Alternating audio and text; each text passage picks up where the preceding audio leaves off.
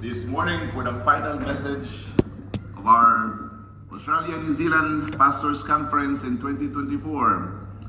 It is my honor and my privilege really to welcome to our church our speaker this morning. Our speaker has been a pastor of the Church of the Open Door in Westminster, Maryland since November of 1995.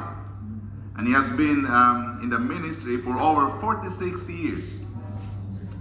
And he was a pastor in West Virginia for 12 years and was the pastor of Ridgewood Baptist Church in Joliet, Illinois for 5 years prior to his move to Westminster. He preaches frequently for the Sword of the Lord and its conferences, and is a member of the executive board for the Sword of the Lord.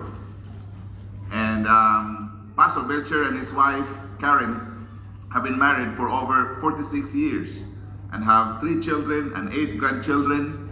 And he's here with us to preach to us for the final message for our conference. Let's welcome Pastor Norris Belcher.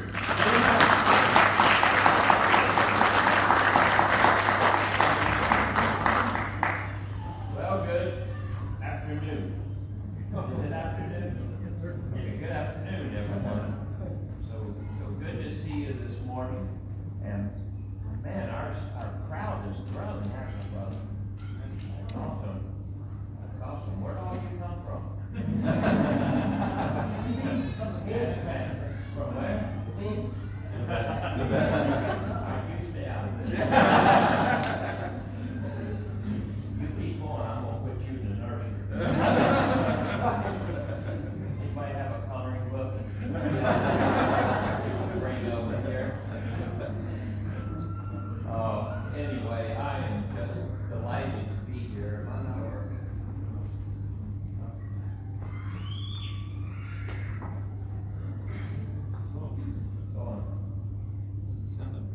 What?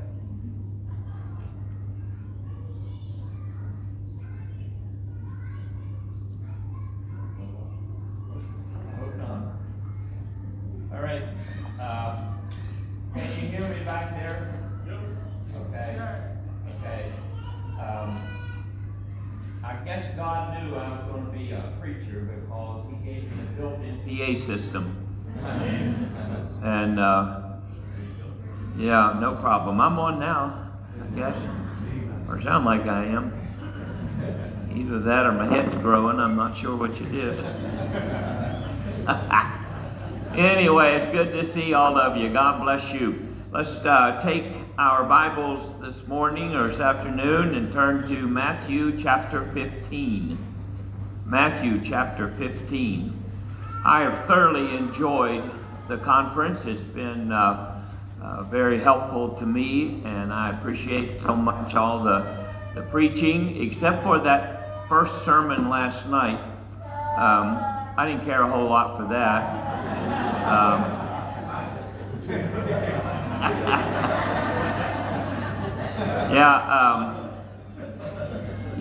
Brother Hal turned around and looked. He kind of moved me, and then he moved me forward and turned me. And I said, "What are you doing?" He said, "Seeing if there's a target on your back." But anyway, now listen, I can take it, okay? I can also dish it out, but I can take it.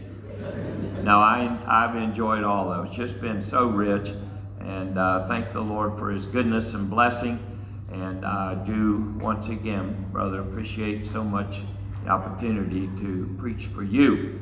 And I'm excited about what the Lord's going to do, and I ask you to continue to pray for us. And I am right now it's over. I was missing my granddaughter's basketball game. So my wife was sending me, every time she had the ball, my wife was videotaping it and sending it to me. And I haven't got to watch any of it yet, but I've got it on video, so we'll see how many points she gets after a while. All right, Matthew chapter 15, please. And I want us all to stand together, and we'll start reading in verse 29. Verse 29. All right, verse 29 says, "And Jesus departed from thence, and came nigh unto the Sea of Galilee." All right, so he came nigh. He didn't come to the Sea of Galilee. He came near the Sea of Galilee. All right, so keep that in mind. And went up into a mountain and sat down there. All right, so picture it now. See it in your mind's eye. The Sea of Galilee just sits in a big bowl. It is called a sea, although it's you probably have farm ponds around here bigger than the Sea of Galilee. It's not that big. You can stand on one side, look across the other side. You can stand at the bottom and look north and see the top of it. And all around are mountains. All around. There are mountains everywhere. All right, so the Lord Jesus comes to this region of Galilee. We don't know exactly where it was, what mountain it was. The ancient rabbis thought that it was the Roman city of Beit Shean. All right, and Beit Shean was a city that was included in what the Romans called Decapolis. All right, Deca means 10, and polis, of course, means city. And so they came to Israel and built 10 cities all around the area where their soldiers and their people could live and their families. All right, and so it is believed that this where he sat was just around Beit Shean area. Now I don't know if that's true or not. I wasn't there when it all happened. Brother Jonah, you were there. What did that? All right, that's the last one. I'm serious. I'm not. I promise I won't pick on you anymore. All right, so he sat down there. All right, now notice that. He walks up on the mountain and sat down there. And great multitudes, do you see that? Plural, multitudes, came unto him, having with them those that were lame. All right, think about it now. Don't just blow over this. Lame, blind, dumb. There's a joke there, but I'm going to pass it by. That means they could not talk. All right? And then maimed. Wow, think of that. Maimed. You know what being maimed is, right? That means that you have lost your arm. You got your arm broken, and or you got a leg broken, and now you're maimed. All right. Back in Bible times, you could not go to the hospital and get your leg fixed. Okay. They didn't have that. So if you broke a bone, many times you were left maimed. You could not walk. You could not use your arm. That's what maimed means. All right? And many others, and cast them down at Jesus' feet, and he healed them. All right? Now, think about it. He healed them. How many of them? Huh? All of them. All of them. Watch. He healed them, all of them, insomuch that the multitude wondered when they saw the dumb to speak, the maimed to be whole. I remember, did I preach that here in the illustration? No, that was in church Wednesday night. I'm still in Maryland, up here. Sometime recently, I preached on the lepers, and I showed you how that leprosy would eat your fingers or your toes off. All right, so let's say you're a leper and you have no hand on your right arm. You're maimed. You're maimed. Leprosy has maimed you. All right, so these folks they came to Jesus, and they were made whole.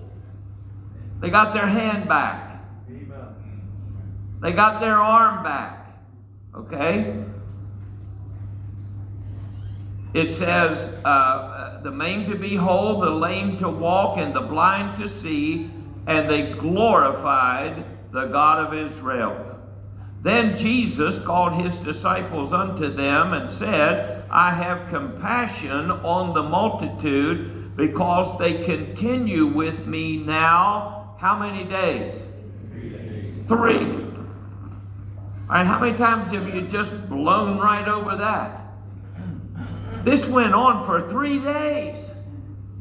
Jesus sat on that mountain, and for 3 days, people brought their sick and infirmed and blind and deaf and diseased and maimed relatives and friends, and he healed them all. It just kept going. Hey, ask yourself this question. Do you think there would have been anyone all around Galilee that had a physical problem after this incident? I tell you, if I was sick, I'd have gone. If I were sick, I'd have been there, no doubt about it. All right, so 3 days and have nothing to eat. And Jesus said, I will not send them away fasting, lest they faint in the way. And his disciples say unto him, Whence should we have so much bread in the wilderness, as to fill so great a multitude? And Jesus said unto them, How many loaves have ye? And they said, 7, and a few fishes. And he commanded the multitude to sit down on the ground. And he took the 7 loaves and the fishes, and gave thanks, and brake them, and gave to his disciples, and the disciples to the multitude. And they did, what's the next word? All. Well, I wonder what all means in the Greek. Means all. Everyone. All right? And they did all eat. And, I like this, they were filled. They were filled. I'm telling you, folks, the Lord Jesus and that salvation that he provided for us, it satisfies the soul. Amen. Amen. All right? Read on. They were filled. And they took up of the broken meat that was left 7 baskets full. And they that did eat were 4,000 men, besides women and children. All right, so there's 4,000 men. So if you have 4,000 men and they each have a wife, that's 8,000. And then there are 2.3 kids. All right? So what you got now? 15, 16,000 people? Huh? He took this little amount and fed all of them? All of them. Oh, please let that sink in. I mean, you talk about a mighty miracle. Amen. This is one right here. All right? And he sent them away. And then took a ship, and he went to the coast of Magdala. All right, let's pray. Heavenly Father, thank you for your wonderful word. And Father, I pray you'll bless this morning and open our understanding to your word. I want to thank you so much for the message that we've already heard and been challenged with. Father, thank you for the sweet spirit that's in this place. I'm sure that's a reflection upon all of these pastors that are here today. We reproduce what we are. And Father, I thank you for the kindness and the sweetness of all these people, a reflection of leadership. Father, I pray now you'll bless. Help me as I speak. I want to be a blessing. Lord, the only way I can be is if you help me. And so as best as I know how, I yield myself to you. Father, I ask you to help me as I speak. In Jesus' name we ask it. Amen. Thank you very much. You may be seated. Thank you.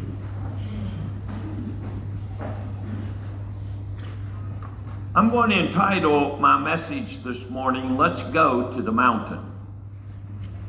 Let's go to the mountain. Now, let me give you a little background here. By the way, the feeding of the 4,000 that I just read for you, this is not the same as the feeding of the 5,000. They're two separate events. They're two separate events. The feeding of the 5,000 is in the previous chapter, and that was done along the shores of the Sea of Galilee.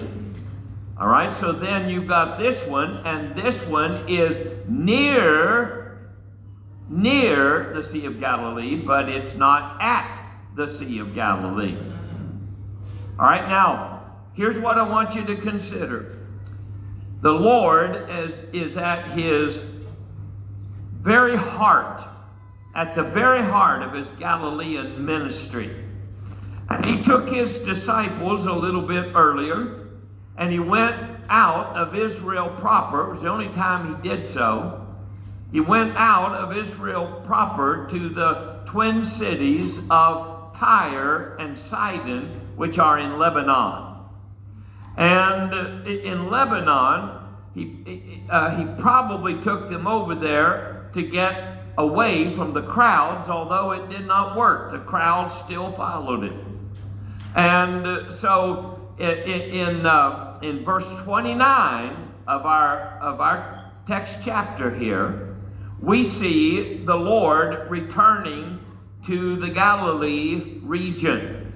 And in verse 30, we read that great multitudes, notice now the plural, multitudes, huge numbers of people came to see him, to hear him, and to just be in his presence.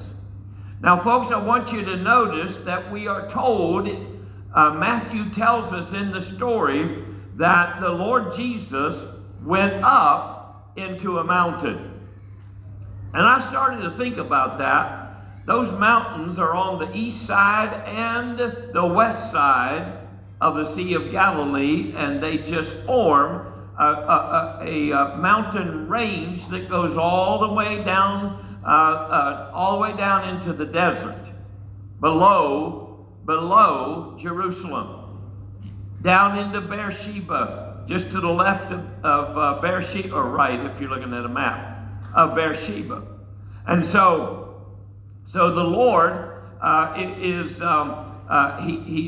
in the mountain, and the last trip that I took with my, I take folks from my church that want to go, and my wife and I host our people over to Israel for 10 or 12 days.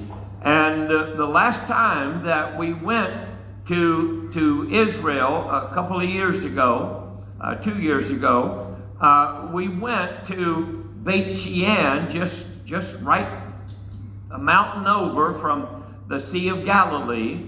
And I stood there and looked at those mountains around and pictured in my mind this event happening. As you stand on a mountain that looks over Beit Shean, the ruins of the old Roman city, and there's the stone road where a cobblestone road where they cut the rock and laid it and pressed it into the ground. There are all these marble pillars that they use to prop up their buildings. And they're everywhere. They're just literally laying everywhere. It's amazing to see. And I sat on the mountain. We climbed up. Some of us did, not all, but some of us climbed up because it is just that, a high mountain. And I was gasping for air as we went up. Not as young as I once was. And I got up on the top of it and I looked out and I could see that cobblestone road coming right towards me. And I wondered, is this where the Lord Jesus sat? We don't know exactly where it was, but boy, I sure had a good time thinking about this passage of Scripture, and that's basically where this message came from. Just first-hand experience of sitting on a mountain in Israel, looking down upon a city that would have been filled with people. And for 3 days he sat up there. And you know, the Lord Jesus did, and God, they've done some of their greatest work on mountains. He gave Moses the law on Mount Sinai. He revealed himself to Elijah on the mountain through the still small voice. The psalmist said that Mount Zion, heaven, is on the sides of the north, the city of our great King. The Lord Jesus gave his great sermon on the mount in Matthew 5, 6, and 7. The inner circle of the disciples saw the transfiguration of the Lord Jesus, where Moses and Elijah showed up to discuss the cross that was just soon coming for the Lord Jesus Christ. They came to discuss the cross with the Lord Jesus. Wouldn't you have liked to have heard that conversation? And of course, the Lord Jesus paid the price and died on the cross on Mount Calvary for our sin.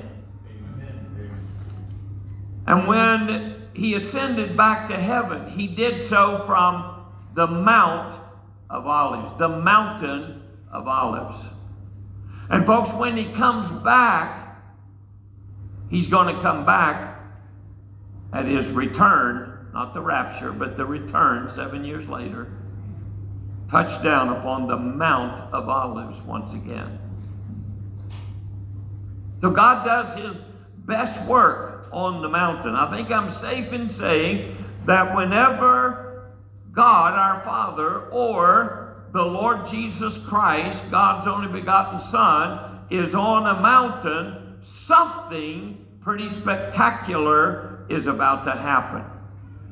And notice that the Lord Jesus walked up the mountain, and once there, he sat down to receive the people.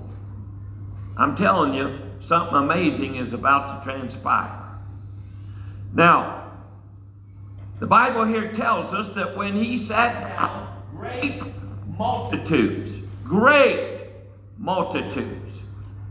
came to him.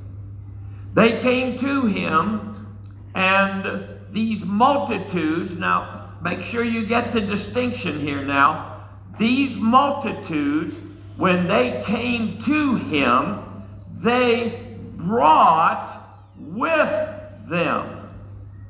All right, the great multitudes were not infirmed, maimed, blind, deaf.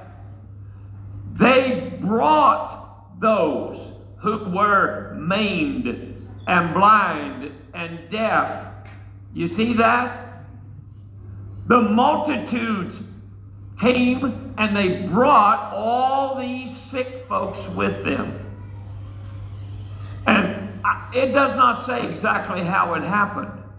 But in my mind, I see the Lord Jesus sitting there from sun up till sundown.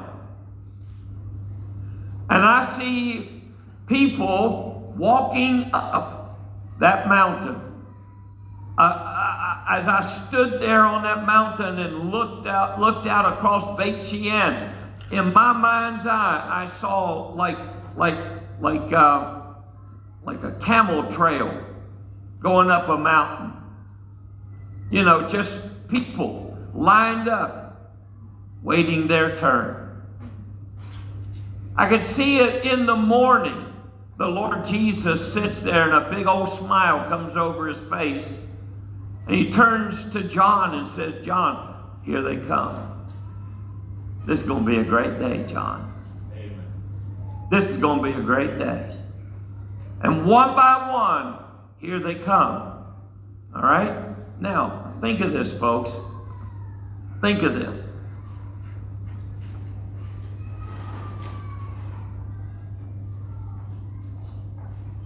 When this multitude of people came, and they brought their sick with them, we are told here, he healed them.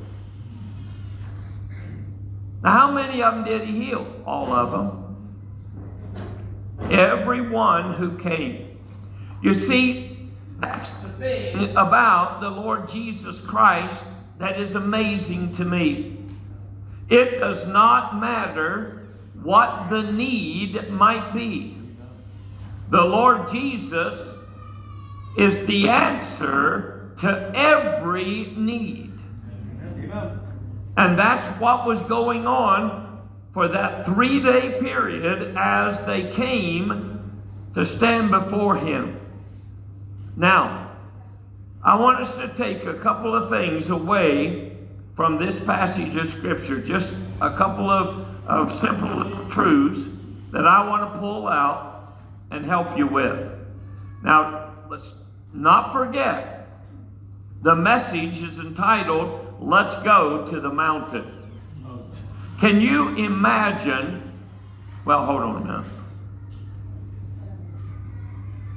Can you imagine, word gets out. Word gets out. There's a dad over here, and he's got a boy who is crippled in his legs. And that father has done everything he can to help his son. He has taken him to doctors. He has taken him to the priest.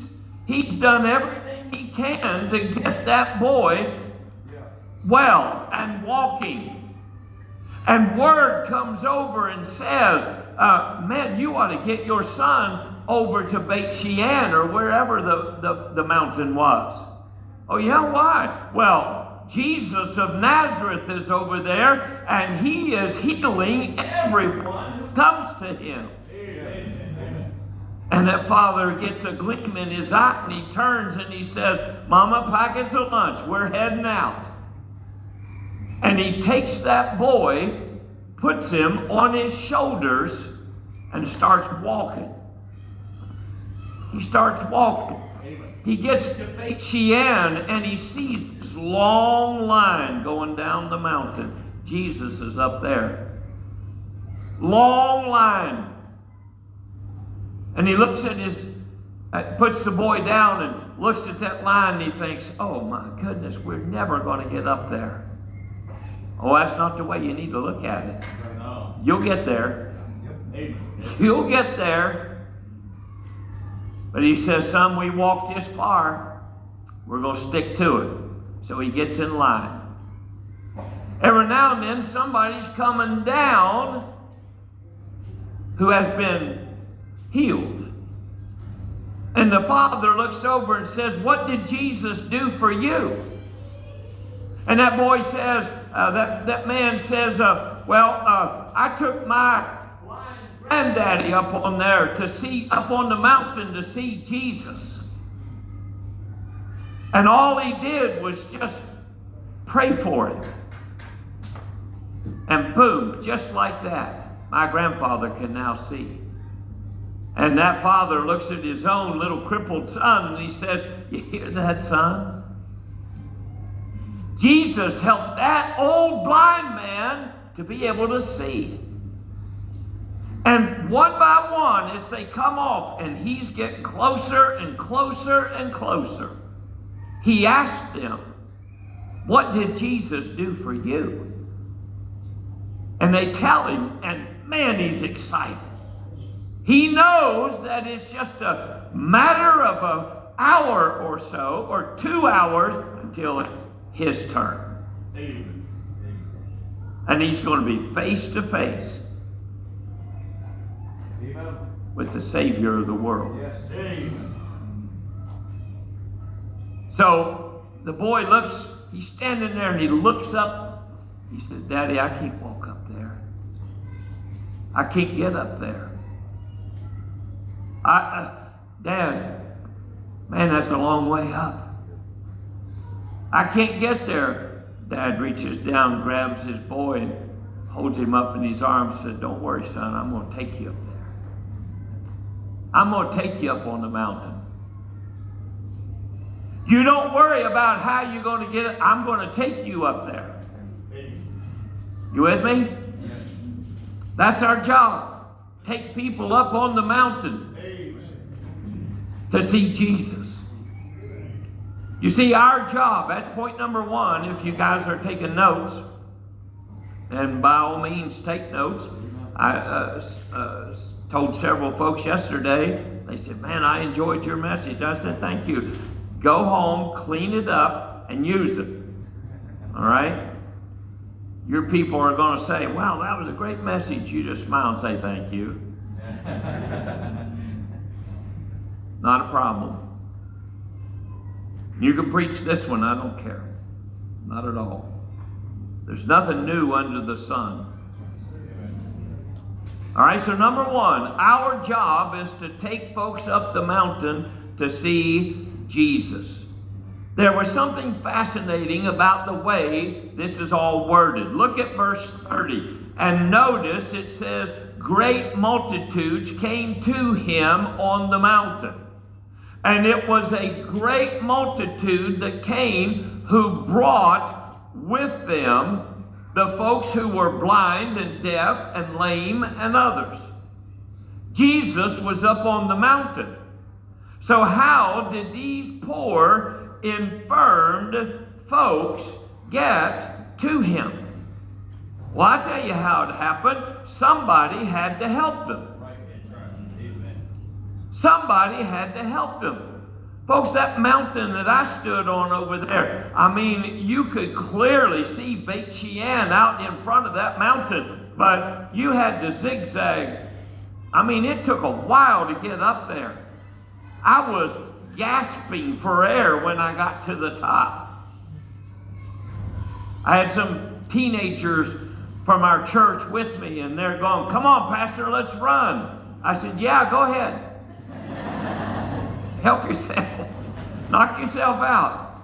Oh, no, come on. No, God gave me a brain. No, thank you. Right? Mercy. Somebody had to help them up. Hey, folks, in many of the cases, some of those who needed the Lord's healing had to be carried up the mountain. All right? They had to be carried. I mean, I can see some big old lunky teenager, and that teenager, his mom and dad have brought him, and they put him in a car and brought him because he was crippled in his legs. And he gets to the bottom of the hill and he looks up and he looks at his dad and says, "Dad, how are we going to get up there?" And the dad says, "Well, son, I don't know. I never thought about that. I didn't know he was going to be up there. He's up on the mountain.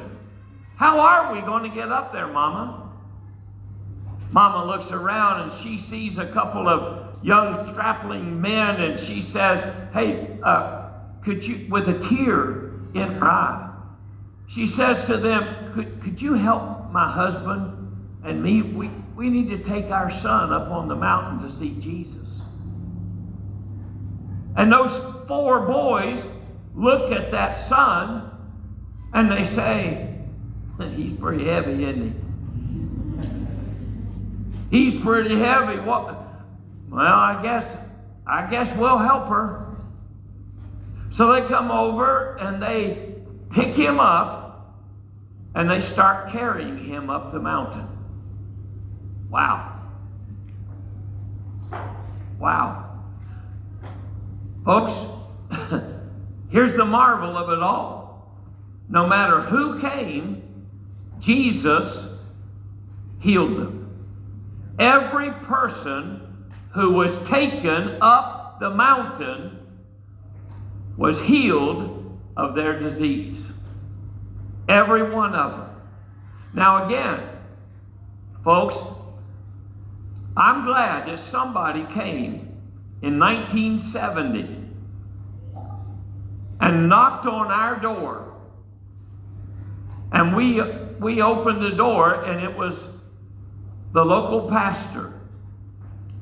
And he said, "You folks just moved into the area, right?" My mom said, "Yeah." And he said, "Well, I'd like to invite you to come to our church Sunday morning. Do you go to church anywhere?" My mom said, "No, but we're trying to get this heathen in church." Right here. She pointed at me. The heathen. Yeah. Or as we say in West Virginia, the heathen. Yeah, you know that, don't you? Yeah, he's a heathen. What? I don't think that's a word. Well, it is now. I just made it one. And so my mom said, "Well, we'll be there." And I was 16 years old and rebellious as I could be. And I thought, "You'll be there. I'm not going to be there." And so Sunday morning came, and I didn't go. I didn't want to go. And my mom went to church. She came home. She was all excited. She said, "Hey, you're going to love church." And I said, "No, I'm not. I ain't going to love church." My mom said, "But, honey, you need to go to church. You need the Lord." I said, "No, I need to be left alone. That's what I need." And went about my day. Well, Thursday night of that week, I'm downstairs watching television. Knock at the door again. And I heard my mother get up from the kitchen table and walk across the floor and open the door. I heard voices talking upstairs. And I thought, well, who in the world's that? But I was watching television. And who is that? I don't care. Back to TV. So all of a sudden I hear somebody coming down the steps. And it was that preacher. He got to the bottom of the steps and said, "Hey, how you doing?" And I said, "Good." What might you be doing here? He said, well, I've come to talk to you about the Lord. I said, I don't want to talk about the Lord. He said, well, let me ask you a question. I said, no question. I knew what he was going to ask me. No questions. And I said, sir, I'm not trying to be unkind. Not trying to be unkind to you. But the simple Truth of the matter is, I don't want anything to do with your church or you or your God. And I would appreciate it if you just leave me alone. Well, he turned and went upstairs. And I heard the discussion upstairs. I turned the TV down. And I heard the discussion. And I thought, well, it was like 7:30 when that happened. And finally about 9 o'clock, I was so hungry I was about to eat my arm. If I'd had some salt, I would have eaten my own arm, rather than have to go upstairs and face the wrath. But sure enough, my stomach won out, and I went upstairs, and there's my mother sitting there at the table in our kitchen, and she's crying. Oh, man. I can handle anything but my mom crying. And I said, what are you crying about? You're going to die and go to hell, and you don't care. I said, no, that's really something to cry about. She said, you just don't understand. I said, probably. That's probably true, but I don't care. And so she said, she just kept on. Yak, yak, yak, yak, yak, yak, yak, yak. And I was getting a bowl of ice cream as fast as I could get a bowl of ice cream. And she just kept on. I went downstairs. She followed me downstairs. You're going to die and go to hell, and you don't care. I said, Mom, would you just stop with the waterworks? Stop crying. Stop being so dramatic. I'll go to church with you someday. Well, just like that, she turned it off. Back upstairs she went, and I thought, wow, that was easy. I didn't know that's all I had to do. In my mind, someday meant way down the road. But you know what happened Sunday morning? This was Thursday. Sunday morning, here she comes.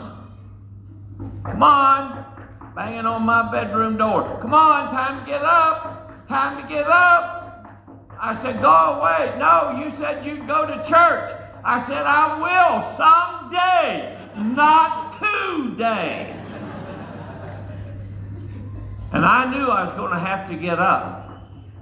She would still be standing there knocking on that door if I had not gotten up. So I got up. Boy, you talk about a good attitude to go to church. Oh man, I had one. It was terrible. We went to church, and that preacher got up, and he pointed his finger at me. You ever go to church and think you're the only one there? Huh? I mean, I thought I was the only one in church. And he had this finger. He was left-handed, so everything he did, he gestured left-handed. And I was sitting over on that side against the wall. And he point that finger and preach at me. Shake it. And while he was shaking it, it would grow until it came and just dangled right under my nose. I mean, it was so bad, I was looking around. I thought, I'm the only one in here. I'd look around to make sure others were there. So we got out in the car, My mom said, "Wasn't that awesome?" I said, "Were you in the same building that I was in?" "No." She said, "Oh, it was great." I said, "No, it was awful." I said, "And by the way, I am mad at you for telling him stuff on me because he preached right at me. No way he could have known that unless you told him." She said, "I didn't tell him anything." I said, "Yeah, you did. You can't tell me." Oh, I was so mean back then. Not that I'm now.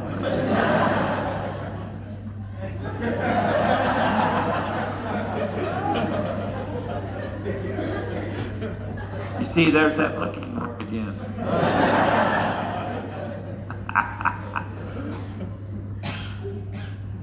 So I said, "I'm never going back." Well, the next Sunday, there I was back in church again. Same preacher, same 9-foot long finger, same shaking it right under my nose. Got out in the car, Mom said, "Wow, that was tremendous." Well, I'm not going back. "Oh, it was good. You just won't admit it." And I said, "No, it wasn't good." She said, "Well, what was wrong with it?" And I said, "It was directed specifically at me." She said, "No, it wasn't." And I said, "Yes, it was. And I'm never going back." Well, the next Sunday, I went back. Same thing. Got out in the car, never going back. And then the next Sunday, the fourth one in a row, 4 times. That's like a record or something. You know? 4 Sunday mornings in a row. And I'm sitting there. He's preaching. He's got the finger going. He's pointing it at me. We stood to sing "Just As I Am," the hymn. Now, I had been paying attention in the first 3 services. They only sang 2 stanzas. You know? And then he would say, "Bow your head, you may put your books away." And so everybody put their books away. 2 stanzas, and then the girl would play a little bit on the piano, and he would say, "Okay, let's pray," and we'd go home. Well, I was under conviction. And he said during the invitation, "If you're here today and not 100% sure you're going to heaven, would you let me pray for you?" And I thought, well, I guess it wouldn't hurt if he prays for me. So he said, "Would you just raise your hand?" So I went, you know. Hey, I'm going to tell you something. There's no way that man could have seen that.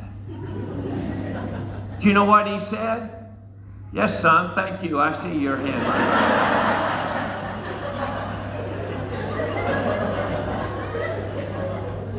I felt like everybody in the church went and looked at me. And so we sang the first stanza. I'm holding on to the pew. Man, I'm holding on to the pew. My knuckles are white.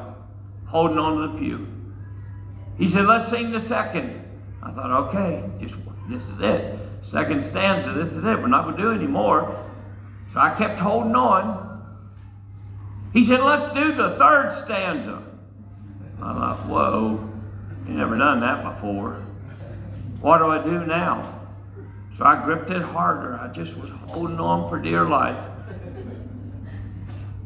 And then he said, "Let's bow our heads." I thought, I made it. He said, with heads bowed and eyes closed, I'm going to ask our music director to sing the 4th stanza. You know? Is it broke? Let's go home. So he sung the 4th stanza, and I thought, I made it. Do you know there's 5 stanzas in that song? Yeah. So he had all of us take the books back out and sing the 5th stanza. And on the 5th stanza,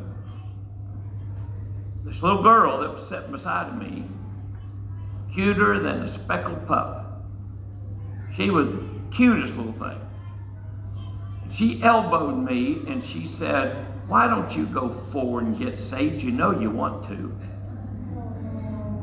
And I looked at her and I looked back up at that preacher, and that preacher standing up there with his hand out. And man, the Lord broke my heart. And down the aisle I came.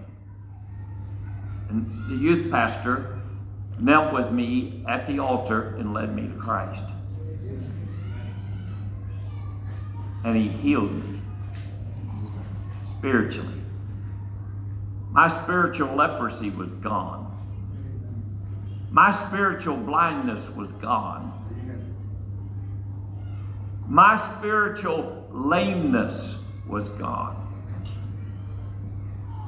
That's what Jesus does. Now, think about this, folks. Don't you think up on the mountain there were a bunch of critics? Huh? Sure. Critics are everywhere. You know? Those old long-nosed Pharisees. You know? Those Sadducees. Those priests. I'm sure that they came up on the mountain just to sit up there and badger everybody who came up. I wonder what they said.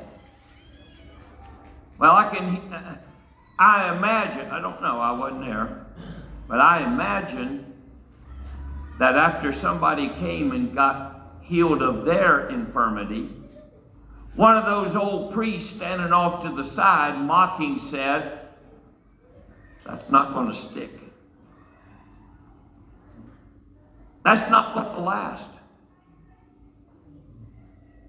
That is easy healism."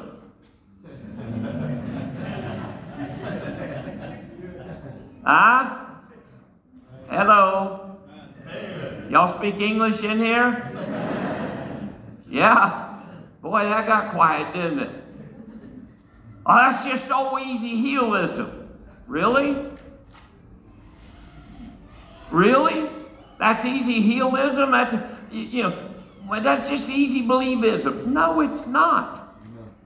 Folks, when Paul went down to the river and led Lydia to Christ, do you think that it took him 9 months to do that? He had to disciple her first, and then get her to take this course, and then get her in that Bible Institute, and make sure she understands all the terms. All baloney. He told her the gospel, and she believed it. Amen. That's not easy believism. Amen. That's sharing the gospel. Somebody gets saved. Amen.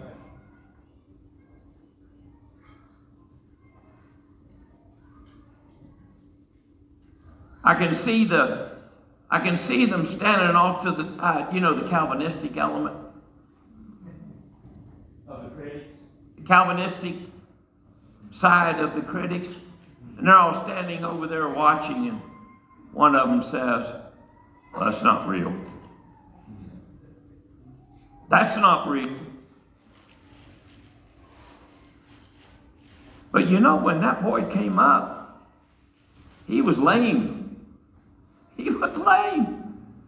After the Lord healed him, he stood up and he's bouncing around all over the place. He's excited. His dad is excited. His mother is excited. And the critics are standing over here and says, "Well, we had a meeting.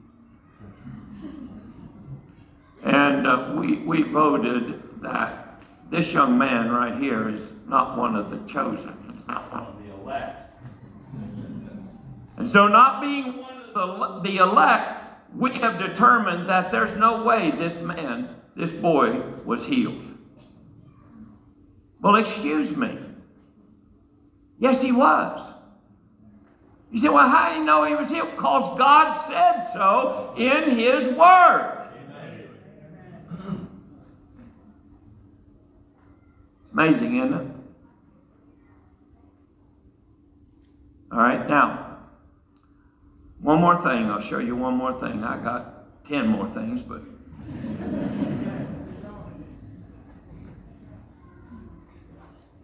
I want you to notice something very, very, very, very important here. You know, there's a whole room full of folks right here this afternoon, today, January 2024. There's a whole room full of us that were spiritually blind at one time. Yep. We were deaf to the truth of God's word. We were maimed in that we could not walk the paths of righteousness. But what happened? Somewhere, somehow, somebody took us up on the mountain to see Jesus. Yeah. All right? Now follow this. Follow this point. Let me make sure I'm going down the right road. Think about it, folks. They did not, when they came up that mountain and got their healing, they did not glorify the one who brought them up the mountain. That's right. Yeah. All right, you see that? They didn't glorify the one that brought them up on the mountain. Folks, let's imagine, okay? Let's imagine. Here's a blind man. Blind. He's been blind all his life. And he is ushered over to the bottom of the mountain. And he says, his friend says, we got to get up on the mountain. That's where Jesus is. We got to get up there. Well, I can't. I'm blind. I don't know where we're going. I'll guide you. I'll help you. And he takes him by the hand. And he says, now there's a big rock here. Step over it. So he steps over the rock. We're turning right here. We're turning now. So he turns. And he just keeps going. And he guides him and sets him right down on the ground in front of the Lord Jesus Christ. Can you see it? All right, now, that young man is on his face. He's on his knees. He is so humbled. He can't see what's going on. The disciples are standing around and they're smiling from ear to ear. Even they have not seen anything like 3 full days of revival breaking out. And that father, that son of the blind father, he said, Dad, I got it. It's all under control. Now, I want you to understand, Dad, you're on this mountain, so don't lean back. Right? Don't want to fall off the mountain. He says, don't lean back. And he says, Dad, Jesus is right in front of you. And the dad smiles. He's heard that name before. And the Lord Jesus says, Sir, thank you for your faith. That you would come and walk up that old mountain and kneel down here in front of me. And I can see the Lord Jesus just reaching out his hand, putting it on his shoulder and praying. Heavenly Father, open this man's eyes. Now, question. Not praising the man, the one that brought him up. All right? I get so sick of idolatry. I mean, sick of it. You know, we have in the States all these camps, you know, and everybody, all the preachers have to check in with headquarters to see what they're supposed to believe about an issue. Good night. Think for yourself, would you? You don't have to call somebody and get their opinion as to what they believe and make sure that you don't fall out of graces with the Godfather. Oh, please. So tired of all that stuff. Here he is, humbled. He's blind. The Lord Jesus touches him. Who do you think would be the first person that blind man would see after the Lord Jesus healed him? It would be Jesus himself. Now, what do you think would be the first thing out of that blind man's life? Remember now, he's been blind since birth. His whole life, darkness. But now, Jesus heals him. Do you think he stood up and said, "Oh, son, thank you so much. My great son, my loving, compassionate son that," well, wait a minute, you just brought me here, didn't you? Jesus, praise God, praise the Lord Jesus. Because you see, it's Jesus that healed him. Amen.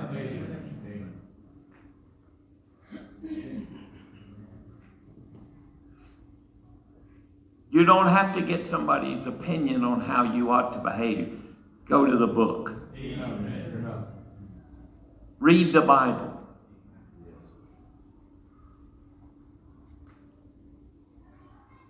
Quickly, number 3.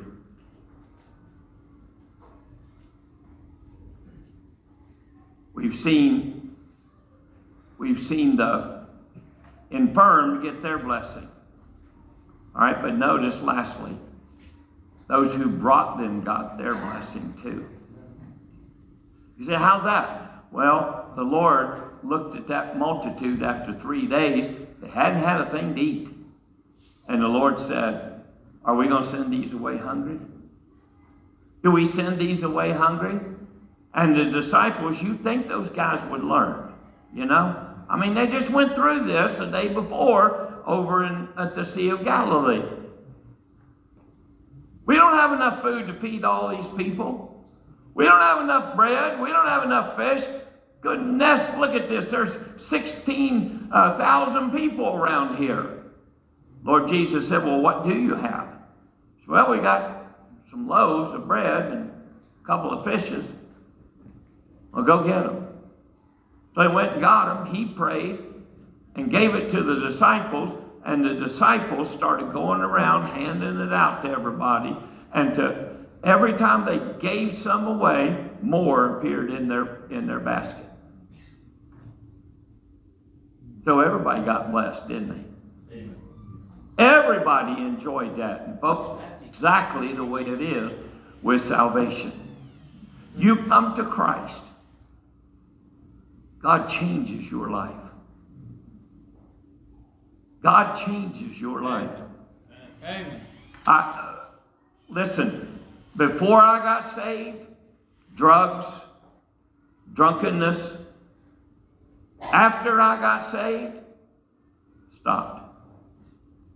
I stopped that immediately.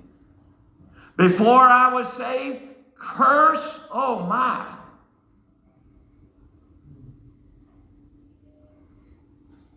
But I stopped. Oh, I let a couple slip right after I was saved. And man, did I get under conviction for that.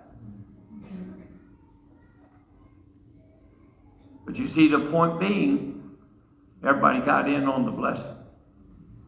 And everybody benefited. And thank God somebody gets saved. They come to church. They walk down the aisle. They get baptized. Amen. I've seen some of the cutest little babies around here. I had one of them in my arms last night. I was trying to get the parents distracted so I could take the baby. I love babies. Oh, they're awesome. And that little gal was smiling at me. she'd put her finger in my mouth, and I would act like I was biting it, and she'd just grin from ear to ear. Nothing like a baby. It brings life, doesn't it? And so here you are in church, and you're getting a bunch of newborn babes in Christ. That's exciting. And it's a blessing to everybody else. But you get your blessing because you get to grow and learn now. The sad thing comes when we all become professionals. You know, we're professional Christians. We know what to say, when to say it, who to say it to. We know when to stand, when to sit, when to say amen, when to nod our heads. And that's not when you're sleeping. I had a woman in my church years ago, she wore a hat to every service. Every service. She had winter hats, spring hats, fall hats, summer hats. And almost every time, didn't matter what time, there was a flower or a feather that came out of her hat. And I knew how I was doing in the sermon by whichever direction that flower moved. If it went this way, I was good. If it went this way, oh no, what did I just say? And she hung on every word. So folks, let's get some folks up to see Jesus. Amen. That's what soul winning is all about. That's why we have a bus ministry. That's why we have senior citizens visitation on Monday morning. That's why we have soul winning visitation on Tuesday evening. And that's why we have the youth visitation, the teenage visitation on Wednesday right after school. Right after school, 3:30, they get in the vans and take off. They're knocking on doors, passing out tracts, leading folks to Jesus. That's why we have Thursday night, the Soul Winners Club. And we get just everywhere spreading the gospel. And as I said yesterday, you tell people how to get to heaven, and God will tell people how to get to your church. So much of our going out, visiting, is to try to get people to come to our church. Well, you're putting the emphasis on the wrong syllable. All right? We are to go out to get people up on the mountain to see Jesus. He's the one that can help. Let's go to the mountain. Bow your heads with me, please.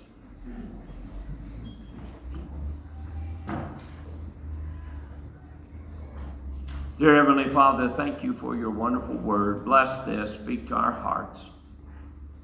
I ask you to give us understanding of the importance of just getting folks up the mountain to see Jesus.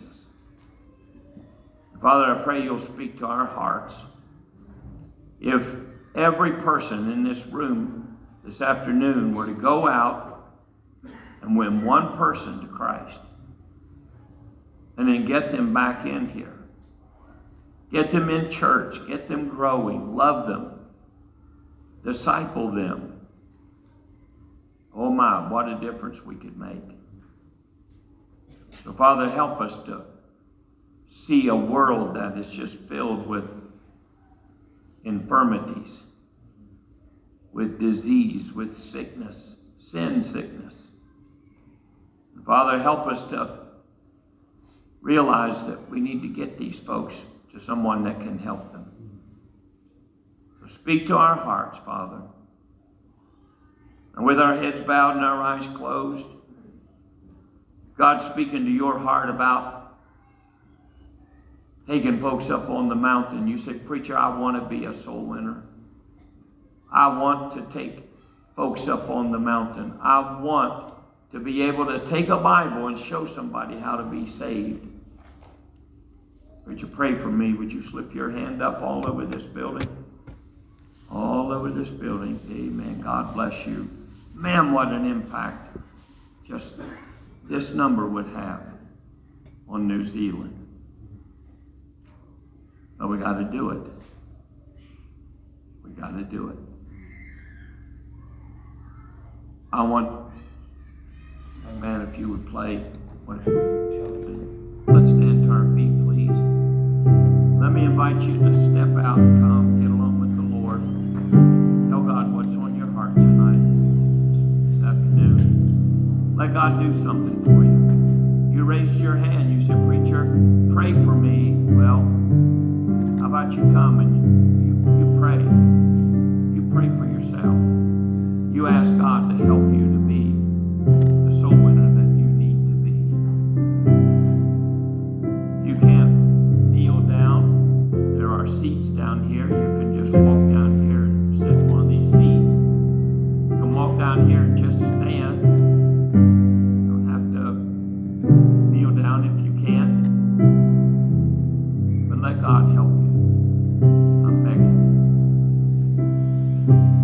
Let me ask this question. Maybe there's somebody here, it's a pretty good crowd. Maybe there's somebody here and you're not 100% sure you're going to heaven when you die. Why don't you come? Let us take the Bible and show you from the Word of God how you can know you're going to heaven. I promise you it'll be the greatest day of your life. Greatest day of your life. You step out and come right now.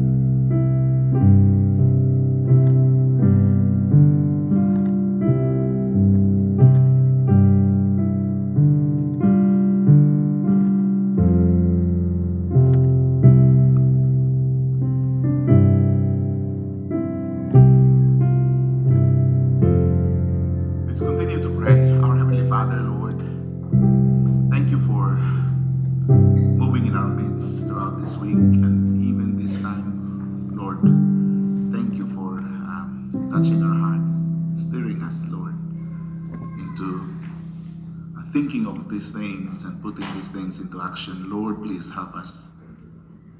Bless, Lord, those people who came forward. Thank you, Lord, for their humility. Thank you, Father, for their decision that they have made this morning.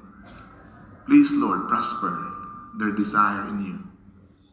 Give them, Lord, the things that they need. Equip them, Lord. Enable them.